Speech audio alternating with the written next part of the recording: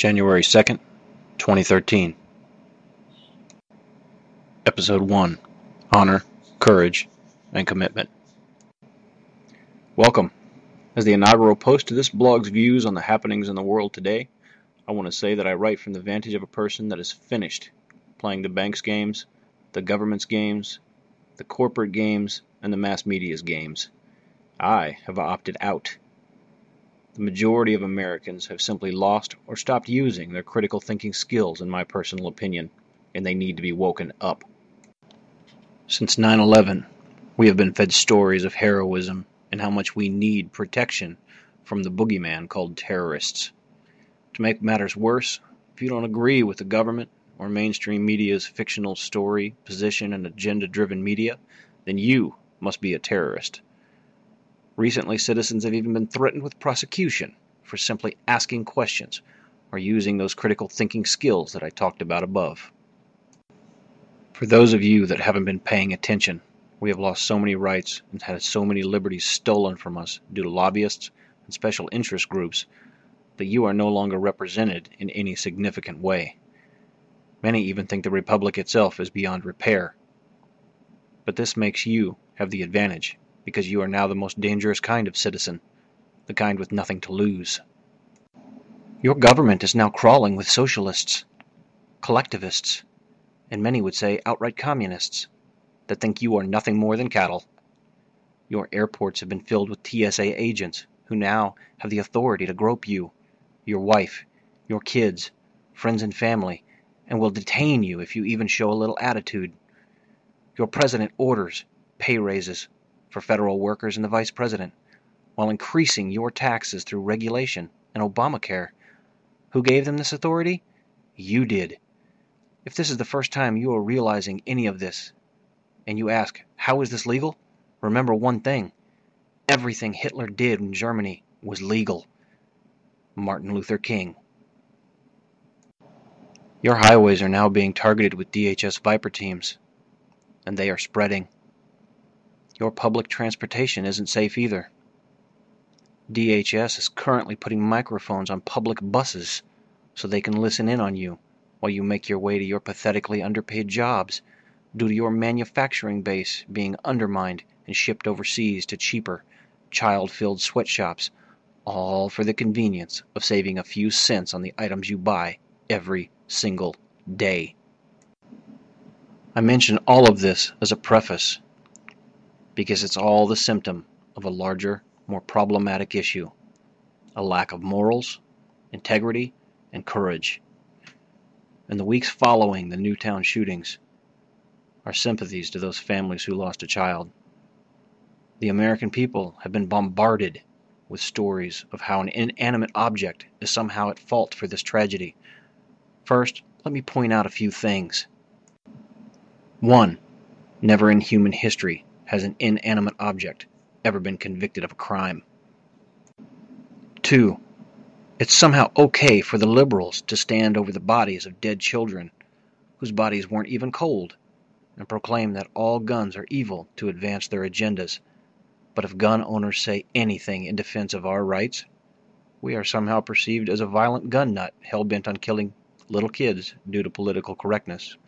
I will address that later in this post. Over the last 30 years, lightning has killed on average 62 people per year in the United States and injures 400 more. Taking that into account, in 2006 to 2007, there were 63 shooting victims, while in 2009 to 2010, there were only 33, the lowest in 2 decades.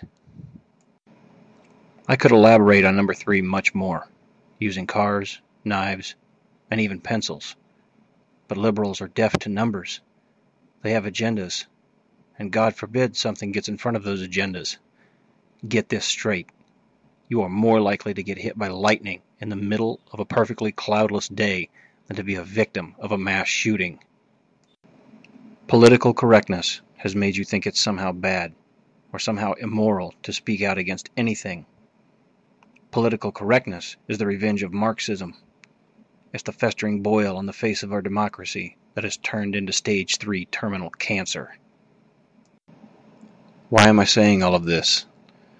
In the last few weeks, we have experienced a few things that have given opportunistic and aggressive liberals the chance to do what they have wanted for years, to disarm the general public. The spearhead to this assault on your personal liberties is none other than Dianne Feinstein. This treasonous, gun-grabbing, liberal, agenda-driven witch has made it her life's work to progress this liberal and totalitarian program. She herself allegedly has a conceal and carry permit and is protected by 5 armed guards. To top it off, she even melted her gun, one of many we can assume, and gave it to the Pope as some symbolic gesture to advance her personal war on disarming you. This woman is the most absurd and hypocritical piece of trash to appear on the political scene in many years. Facebook has begun purging pro-gun accounts, and people taking pro-gun stances on issues directly assaulting the First Amendment, and openly attempting revisionist history tactics that even Hitler, Stalin, or Mao would have been proud of.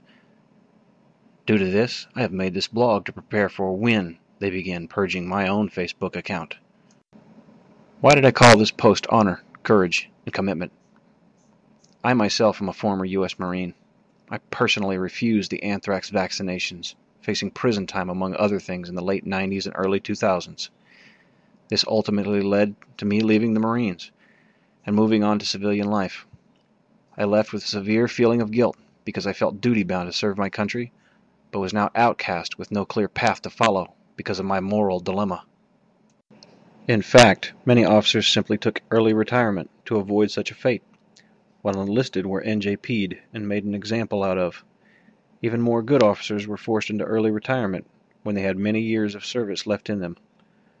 A huge loss to this country in experience, motivation, and manpower, in my personal opinion. I say all of the above because I want you to know I speak as a former Marine with honorable standing and verifiable backbone to stand up against a system that I knew I had absolutely no chance of winning against, but I said no, loud and clear, despite knowing I was sealing my own fate. Today I saw something that made me see a glimmer of hope for our train wreck of a nation. This is a post via Michael Savage's Facebook page. The post goes as follows. Senator Dianne Feinstein, I will not register my weapons should this bill be passed, as I do not believe it is the government's right to know what I own. Nor do I think it prudent to tell you what I own, so that it may be taken from me by a group of people who enjoy armed protection, yet decry me having the same a crime. You, ma'am, have overstepped a line that is not your domain. I am a Marine Corps veteran of 8 years, and I will not have some woman who proclaims the evil of an inanimate object, yet carries one, tell me I may not have one. I am not your subject. I am the man who keeps you free. I am not your servant. I am the person whom you serve. I am not your peasant. I am the flesh and blood of America. I am the man who fought for my country. I am the man who learned. I am an American. You will not tell me that I must register my semi-automatic AR-15 because of the actions of some evil man. I will not be disarmed to suit the fear that has been established by the media and your misinformation campaign against the American public. We the people deserve better than you. Respectfully submitted, Joshua Boston, Corporal, United States Marine Corps, 2004 to 2012. And that concludes Mr. Boston's post to Mr. Savage's Facebook page. Now let me explain something. This single, solitary Marine did something that was sorely needed. He single-handedly gave pro-gun advocates an unadulterated political win. He is the epitome of courageous, and let me explain why. This Marine will be punished. He should be promoted immediately. And he knew he would be. His unit and his family will suffer for his political views and his scathing repudiation of Senator Feinstein's gun-grabbing totalitarian viewpoints, of which President Obama has openly said he agrees with. This in itself is humorous because This seems to take priority over the fiscal sanity of our own country. He has the time to try and take your guns, hand in hand with Senator Feinstein, but doesn't have the time to deal with the $16 billion federal deficit that he has markedly made his shining achievement, because in the end, you pay for it.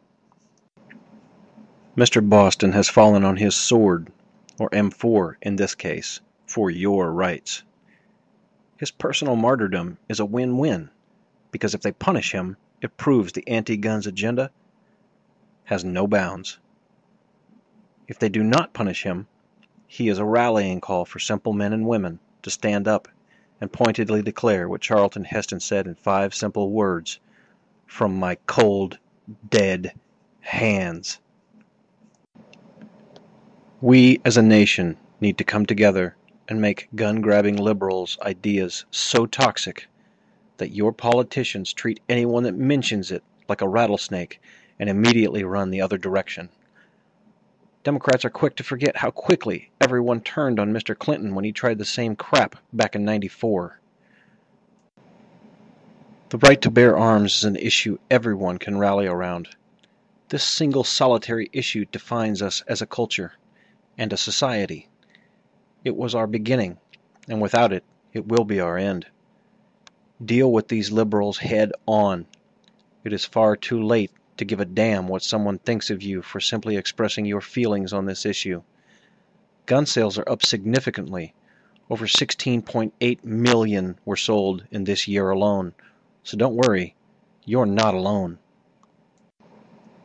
Thank you for taking the time to come and listen to me and read my blog.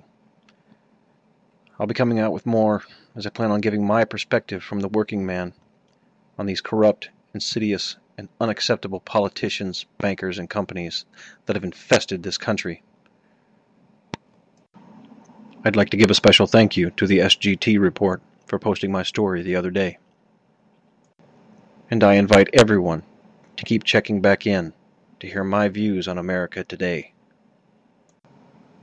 Now I know not everybody is going to agree with my political views, but when they take our guns, the only thing we've got left is our voice, which is why I'm doing this right now.